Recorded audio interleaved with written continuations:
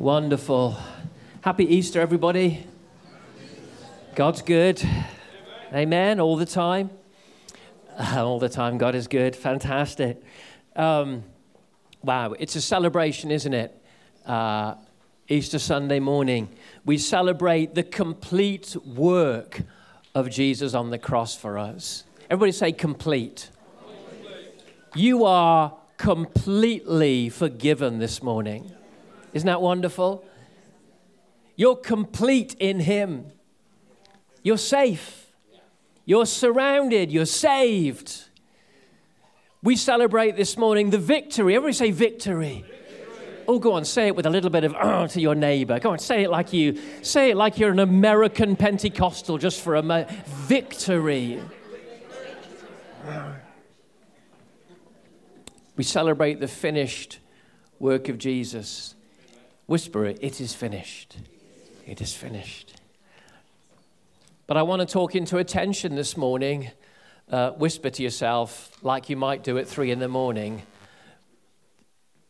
Sometimes I feel finished.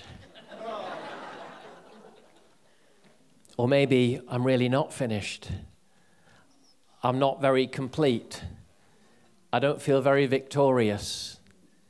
Don't we live in the tension of the finished work of Christ, but the fact that you and I are not finished?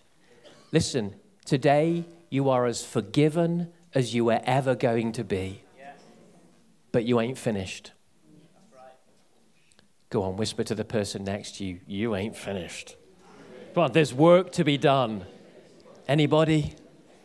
So what I want to do today, and I want to kind of open up a little bit of this tension that I don't want us to live in glib, victorious phrases that we say and we try and get excited with the preacher, but we know that our lives are incomplete while his work was complete. We are unfinished even though there's a finished work, that we've still got stuff going on inside of us. So should we address the tension this morning of the finished work of Christ on the cross, that you are as forgiven as you were ever going to be? You are called holy, but I love the tension of the book of Hebrews that while you are holy today, at the very same time you are being made holy. While you are perfect this morning, yes, go on, husband, tell your wife, I knew it, I'm perfect. The preacher said so. Okay, wife, you hold the other side of the truth. You ain't that perfect. When you pick your socks up at the end of the day and don't just leave them at the end of the bed, then I might call you perfect.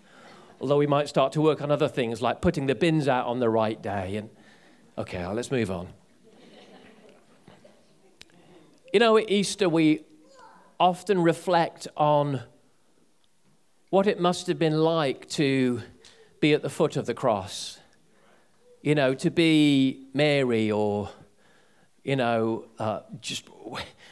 There weren't many disciples around. Actually, they all fled. But to be at the foot of the cross, like the centurion looking at Jesus. Anybody seen the Passion? Or any of the Jesus movies? We have this incredible picture of Christ from the foot of the cross. But for a change this morning, because I just felt God put it on my heart this week, I don't want to look at the crucifixion from the foot of the cross. I want to look at the crucifixion from heaven.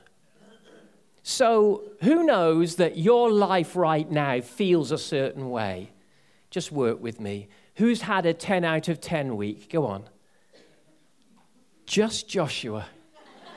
You were looking down then, but you were the only hand that went in the air. You weren't even listening, were you? You were busy texting. He's on Twitter, chattering away there. All right, so Joshua's had a 10 out of 10 week. Who's had a 7 out of 10 week? Come on, work with me. Oh, it's not bad. Not bad. Who's had a 2 out of 10? Anybody had a 1 out of 10? Right, who's going to the minus? -5, -10. Isn't that life? What life really feels like sometimes? Work with me. But who knows that your life looks different from heaven? And God's there proclaiming finished works and victory and purpose and his love for you and his hope. But at 3 o'clock in the morning, you're there, even though the Bible tells you not to worry, but you're worried and anxious and working through it all. And you've been a Christian 40 years and you're still working through this stuff. You ain't finished. I ain't finished. So I thought, rather than look from the foot of the cross, let's look for a moment at what was happening in heaven when Jesus died. If you can get your eyes on a Bible or a phone, Joshua, with a Bible on it, Revelation 5, let's go there. And let's look at this day we celebrate today, well, this weekend, in fact, from heaven's perspective. And I hopefully are going to get a bit of a life lesson out of it for you. Is that okay? I want you to be able to apply it to what's going on in your life. Revelation 5, and I'm going to be reading from the Passion Translation to give it a little fresh twist, but it should be fairly similar to whatever version you've got. Starting at verse 1, and here is this weekend that we are remembering today, but from the throne room of heaven. Are you ready? And I saw, it's John speaking, and I saw that the one seated on the throne was holding in his right hand an unopened scroll. Everybody say, unopened scroll. With writing on the inside and on the outside, and it was sealed with 7 seals. Then I saw an incredibly powerful angel proclaiming with a great loud voice, "Who is worthy to open the scroll and able to break its 7 seals?" But no person could be found, living or dead, in all of creation. No one was worthy to open the scroll and read its contents.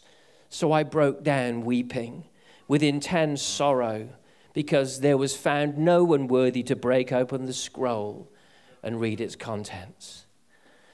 Then one of the elders said to me, "Stop weeping. Look, the mighty Lion of Judah's tribe, the Root of David, he has conquered. He is the worthy one who can open the scroll and its 7 seals." Then I saw a young lamb standing before the throne.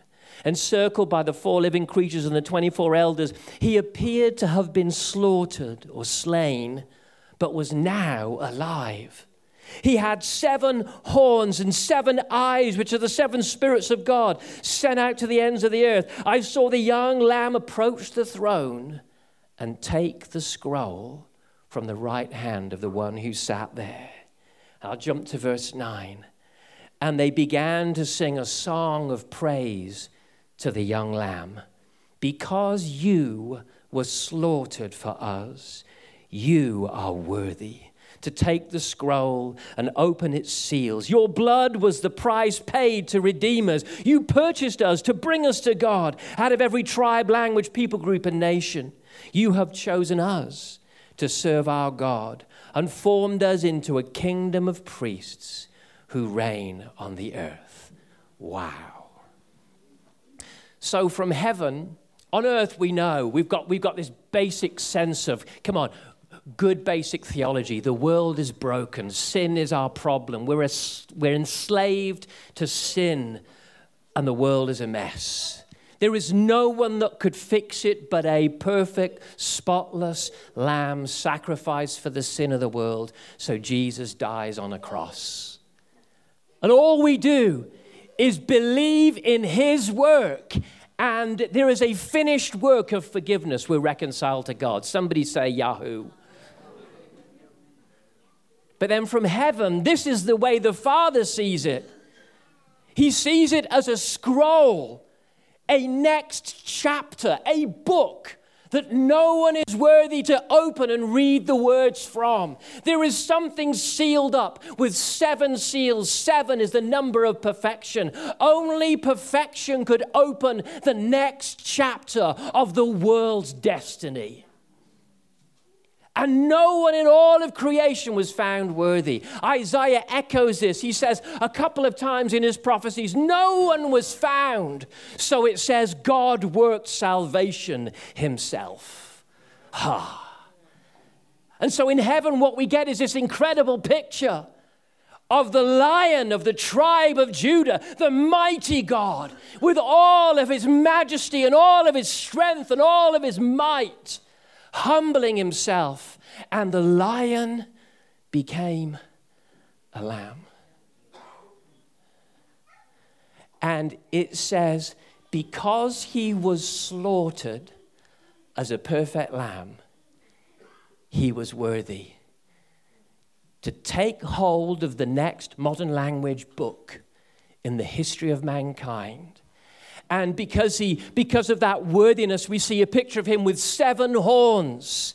Horns speak of strength in the Bible. 7 speaks of perfection or completeness. Here he was turning up to heaven. Work with me. We're going to start to apply in a minute. Keep the story going. Work with me. Here he does. He turns up to heaven now. Having gone through the gateway of suffering, he turns up in complete strength and approaches the throne of God the Father. And all of heaven recognizes he's worthy. He's not just done 4 horns of strength, not 5. Didn't just get 6.5, almost there, darn it, mucked up in the last bit. No, 7. Absolute perfection. Suffered for you and I, approached the throne. And no one in all history had been able to do this. He took the book of the next part of all of the world's destiny, and he unfolded for you and I salvation. Wow. And all of heaven begins to rock with praise. Finally, somebody's done it. This mess, this muck, this sin, this vile selfishness and seediness that infects all of us was taken by God himself, who laid aside his majesty, emptied himself, came down, died on a cross, and walked into heaven as a worthy, not lion, but as a worthy lamb. The one who left as a lion walked in as a suffering, slain lamb and said, right now, let's start the next book of history. You know, the most amazing thing about God is his humility. Isn't it? He did that for you and me. He left the majesty of heaven and he walked the dusty streets of earth and he died a slave's death naked on a cross. It was the worst kind of death you could have. And I know we put a loincloth on him, but it wouldn't have been there. Naked and shamed in front of the whole world. But what was he doing? I'm sure there probably wasn't a glint in Jesus' eye at all. He was in genuine agony. But there was a glint in the eye of the Father who knew for the joys set before us, we're working something out here through this suffering. We're doing something that's going to mean I can call you incomplete people complete, you imperfect people perfect, you sinful people still forgiven. I can call you holy even while I'm working out with you your holiness. It's what I'm going to do. So there was a glint in the eye of the Father. So I know what I'm doing. And no one could do it. Not Moses, not Abraham, not Elijah, not Billy Graham, not Reinhard Bonnke, as lovely as they both were. Only God himself could do this incredible work and take on suffering so that we could be saved. Wow. Wow. And so you live in the good of a freshly opened book that says, now, you who were once far away have been brought near. You are reconciled to God. You, with all your foibles and imperfections and funny obsessions and strange ways. No, not just me, you too have been brought near to God. And he says to you, I've always loved you, but now I can embrace you. I've taken away your offense. It's gone like the morning mist. Somebody, wow.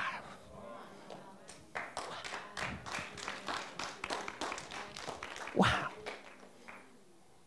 I've always loved you. But now you don't smell of sin anymore. You smell of the robes of my Son. Come here. And he embraces us.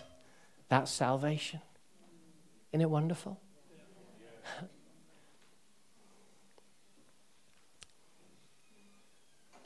But he was also showing us how we are supposed to live. Because even though you're holy and forgiven and perfected, these wonderful phrases echo through the New Testament that we would all wish weren't there. Phrases like, we will participate in his death. Eek. No, I thought it was a finished work. Yeah. But there's another side to it. You participate in the sufferings. Philippians 3:10 talks about participation in the suffering. It literally means that we become friends with suffering. Fridge magnet, anybody? See, I want us to understand, when Jesus died on the cross, he was doing it for us. But he was also leaving us an example. Not that we would do exactly the same thing, but he was showing how the next chapter in our lives often opens up. It opens up through humility and suffering and pain. Somebody say yabba dabba do. Quickly, before the feeling goes away. Wow. Philippians 3:10 says this, now if we're children, then we're heirs. I like that. Heirs of God and co-heirs with Christ. Do you like that? Do you want to be a co-heir with Christ? You know, it's a loaded question, don't you? So you're all like, I'm not answering that one. He's tricking us, I can tell it. It says, if indeed we share in his sufferings, in order that we may share in his glory. Sorry, that's Romans 8:17. Philippians 3:10 says, I want to know Christ. Yes, to know the power of his resurrection and the participation in his sufferings, becoming like him in his death, and so somehow attaining to the resurrection of the dead. Wow. I want to become like Christ in his death. Anybody else go, not me, I don't.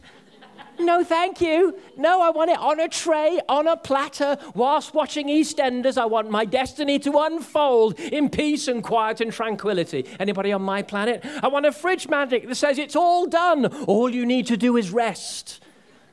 But then the Bible, yes, it says things like that, but is littered with these terms of suffering and pain. So here's where it all goes wrong if we don't preach the two. You and I hit hard times and we think something's wrong with us. It seems like everyone else in the room is talking victory and singing victory and preaching victory, and you're sat there going, I ain't got victory. I'm a plonker. I mean, I'm nodding and I'm here because the community's nice sometimes. But really, I'm going through genuine stuff, and I'm doing my best to worship Jesus, but God, life sometimes feels really naff. Am I allowed to use the word naff? Matt, you're a youth leader. You should know. Is it all right? Yeah. Sometimes life just feels tough. Here's what we need to realize. It is true that he did the work of forgiveness for us, but we still need to go through the work of completion for process. We still need to get on that cross. We might sing that we want to be a lion like Jesus. We want to be more than conquerors. But also, we've got to realize we'll never become lions until we know what it is to be lambs. Not many amens going on this morning. Think about Joseph and his pit and his prison. Think about Daniel in the lion's den. Think about Shadrach, Meshach, and Abednego. They went through nights of suffering to enter days of promotion.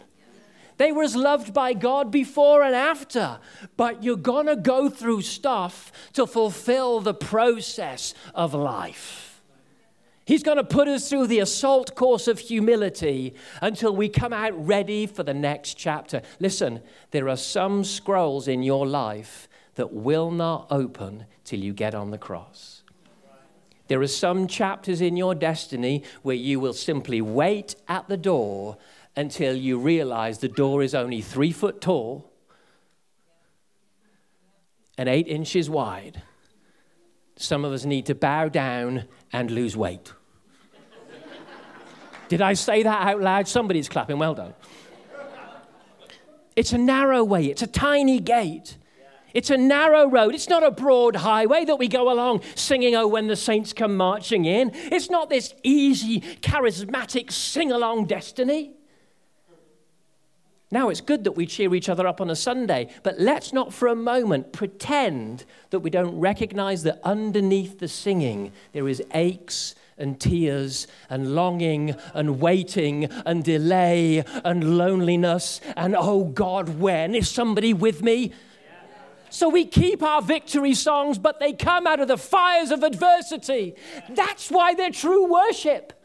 Because we're not strange robots that suddenly think, "Oh, life is all rosy, it's all easy." No, life can be awful.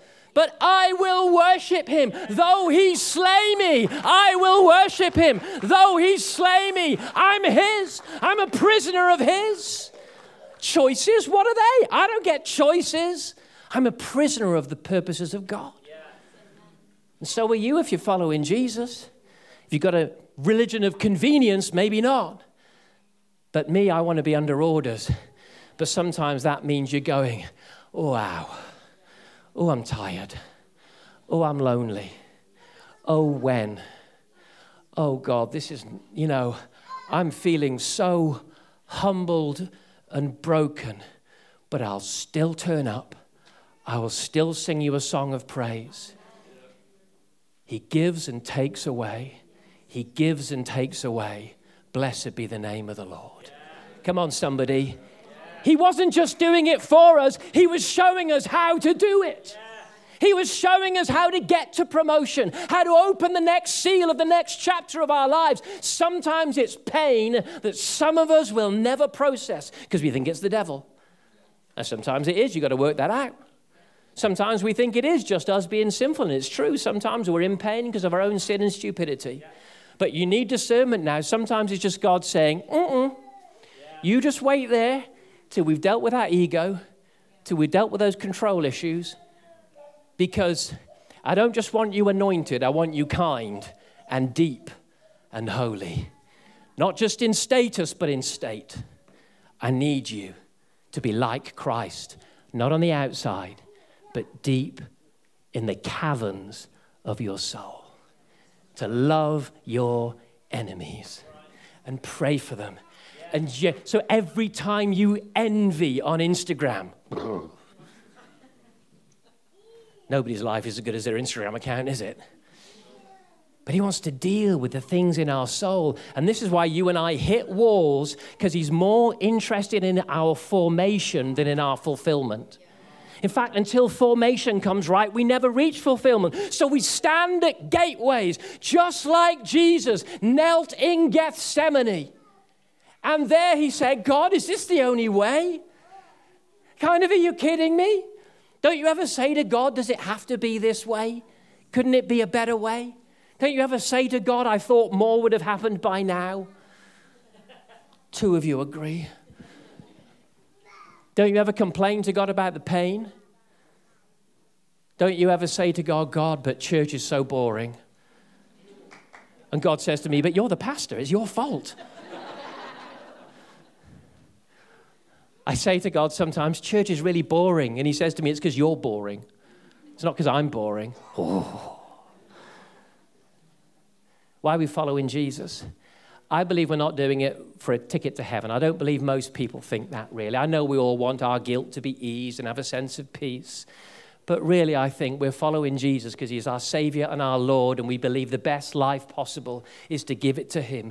Even if our life ends up in martyrdom, I would rather be martyred for him than enjoy the pleasures of the world without him. I'm not bothered about seeing how many years I can get on this earth. I'm trying to see how much of God I can get into this world. That's what it's about. Somebody on my planet. And so that means, like him, our example, we're going to suffer. We're going to suffer. Now, let me just break it down a little bit. The suffering often, I think perhaps we don't always relate because God's not really asking us to get on a cross, is he? Metaphorically he is, but it's hard to imagine, how do I suffer with Christ? And he's not asking us to open a scroll. It's beautiful pictures, but it doesn't always equate to what our life feels like. I think actually to create a relatable sense of what suffering feels like to you and me, it is best, probably easiest, to look at Gethsemane. Because I think that's the moment in the runway up to the cross when he knelt down. And he was probably bartering a little bit with his Father. I don't know if that's theological or not. Somebody cleverer than me can correct me one day, but I've got the mic now. And he was kind of, God, is there any other way? Is there some other way this can be done there in that garden? And, well, let me just read it. Mark's version says this. They went to a place called Gethsemane, and Jesus said to his disciples, sit here while I pray. He took Peter, James, and John along with him and began to be deeply distressed and troubled. My soul is overwhelmed with sorrow to the point of death. He said to them, stay here and keep watch. Going a little further, he fell to the ground and prayed that if possible the hour might pass from him. Abba, Father, everything is possible for you. Do you ever pray those prayers? Come on, just sort it out now. You've got all the power in the world. Fix it. You can flick your fingers and fix it. He can heal everyone that we want healed in a moment. Isn't it encouraging to realize that Jesus himself, when he was having the human experience that we have, said, come on, Father, you could do anything. Speed it up a little. Everything is possible for you. Take this cup from me. I don't want to do this. Yet not what I will. There's the worship. But what you will. Luke's version says, Jesus went out as usual to the Mount of Olives, same place, and his disciples followed him. On reaching the place, he said to them, pray that you'll not fall into temptation. He withdrew about a stone's throw beyond them, knelt down and prayed, Father, if you're willing, take this cup from me, yet not my will, but yours be done. An angel from heaven appeared to him and strengthened him. Listen to this, and being in anguish. Say anguish. It's a great word, isn't it? He prayed more earnestly, and his sweat was like drops of blood falling to the ground. Wow. I think there are times of anguish. Anybody experienced any anguish this week? Anguish. And sometimes it's the devil, sometimes it's stupidity. But sometimes God leaves us in a garden of anguish to say, work this one through. Not everything feels like a song on a Sunday morning. Some works of heaven feel like anguish. They do. Don't you find it amazing that the one who is our peace experienced anguish? As though the peace was perhaps something more foundational than the feelings of our human souls. That the peace was something he was stood upon. It was the rock bottom within his soul. But he, like you and I, experienced emotional anguish and stress. The word literally means he was depressed, heavy, sorrowful to the point of death. Wow. And there he was experiencing that and saying, Father, is there another way? And the answer was no. Come on, let's go through this gateway because there's promotion on the other side. Sorry, I'm talking like it's Good Friday, but should we click over to Easter Sunday morning? Had we better? You know, in that garden, he was lonely. Did you notice he left his disciples and he took the favorite 3, but then he left the 3 and went a little further? Come on, who in the room is willing to go a little bit further than all the others to follow God? The crowd will stick to its prayer meetings, but somebody somewhere is anguishing all the way through the night to say, God, is there another way? How am I going to get through this? Somebody somewhere is fasting and praying more than all the others to say, God, come on, we must get through this gateway. We must open the next scroll. Otherwise, we sit here till we die. We must open the next scroll. Otherwise, we end up like Moses and his 12 spies who failed to enter the promised land, failed to step into their destiny. Sometimes it's better to have Joshua's 2 than Moses' 12. It's not the numbers, it's the eyes, it's the sacrifice, it's the commitment to God's purpose that matters. Don't be with the crowd. Go a little further. step into all that God has. Amen? And through that, we step into his fullness. I'm going to read an article by you, Mum. Yeah? While I was researching this. I was looking at what Gethsemane means. Remember writing it? Maybe you didn't write it. Maybe Dad wrote it and you put your name to it. And you just... Sorry, Dad. She's always been a bit like that, hasn't she? We're all gonna reach Gethsemane sometimes. Gethsemane means oil press. And the beautiful Marion Cooper writes, it was the place where olives were crushed and made into olive oil. Now, olives are potentially extremely useful, but in their raw state, they have limited use. Never walk into an olive grove, pluck an olive from the tree and eat it. They're inedible. They must first be processed, usually more than once, to draw the bitterness from them. Or they must be pressed to obtain olive oil, which is then so valuable and useful. In the Mediterranean, it's thought of as liquid gold. To reach their potential, you and I and olives must be crushed and pressed, persecuted and suffer. For Jesus to reach his full potential to redeem mankind, he suffered, was persecuted, was hard pressed, and his Gethsemane was part of that experience. So that's why you're feeling hard pressed. Anybody feeling hard pressed? We go through stuff. I remember hearing Catherine Kuhlman, the great anointed woman of God, saying, she would publicly say this, I died that day. She knew the day she, spiritually, you could say metaphorically, gave up and died for the purposes of God through a family crisis. But the glory that was released through her spiritual death, her metaphorical death, was that miracles were released that transformed the world. Can you remember I don't know about you, for me it's more than one. Do you remember the days you died and said, but God, I will follow you? How many single people have to say, God, I'd rather follow you single than be married to a plonker?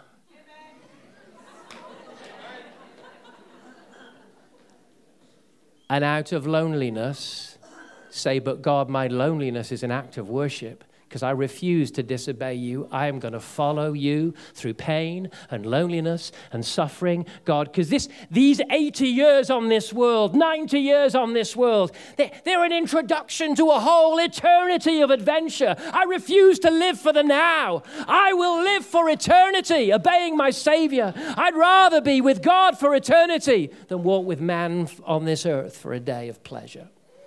Come on, someone. There's people all through this room, giving up things in pain to say, but I will follow him. And when good stuff happens, I will praise him. But when it doesn't, I'm still going to praise him and keep going. And many of us, I would say everybody has their own pockets of pain. Do you know what? Those pockets of pain are earning promotion, earning glory. Let's click over to Easter Sunday. It's Resurrection Day. There was Friday night. There was silent Saturday. But then God comes through and there's resurrection. Who needs resurrection? Anybody? I'll run out of time. Gosh, this preacher can go on. Are you getting something from this? I'm going to have to fast forward. Oh, dear. Okay. Anybody in the waiting? All God's promises are yes and amen, but if you notice, a lot of his purposes are no and not yet. Delay is a suffering. But here's the thing. There comes a time when God comes through for you and you realize the sacrifice was worth it. When you peel open the scrolls of your next season in God and all that humility that he was drawing out of you, you realize I was buying something. Even though my salvation is free, my forgiveness is free, but my purpose is bought. You're unsure about that one? You never heard that before? Our purpose is a process that we cooperate with. Even Jesus said, if you don't keep going, if you don't produce fruit, I'll take it off you. Parable of the talents, I'll take it off you and give it to the one who knows how process works in the kingdom. So my forgiveness is free. My love from God is free. But my promotion and my purpose on earth has a process to it. And he's looking for me to bow in the narrow gates and to embrace everything that he puts in front of me. But here's a good thing. He's a good father, amen? He's processing us for blessing and promotion. Oh, let me end with this. Let me spin it. I have run out of time. I hope you got something, even though I've not done it justice. Samson. Now, he wasn't suffering because of a Christ-like process going on in his life. He was suffering because he sinned. Where did Samson's strength come from? His hair.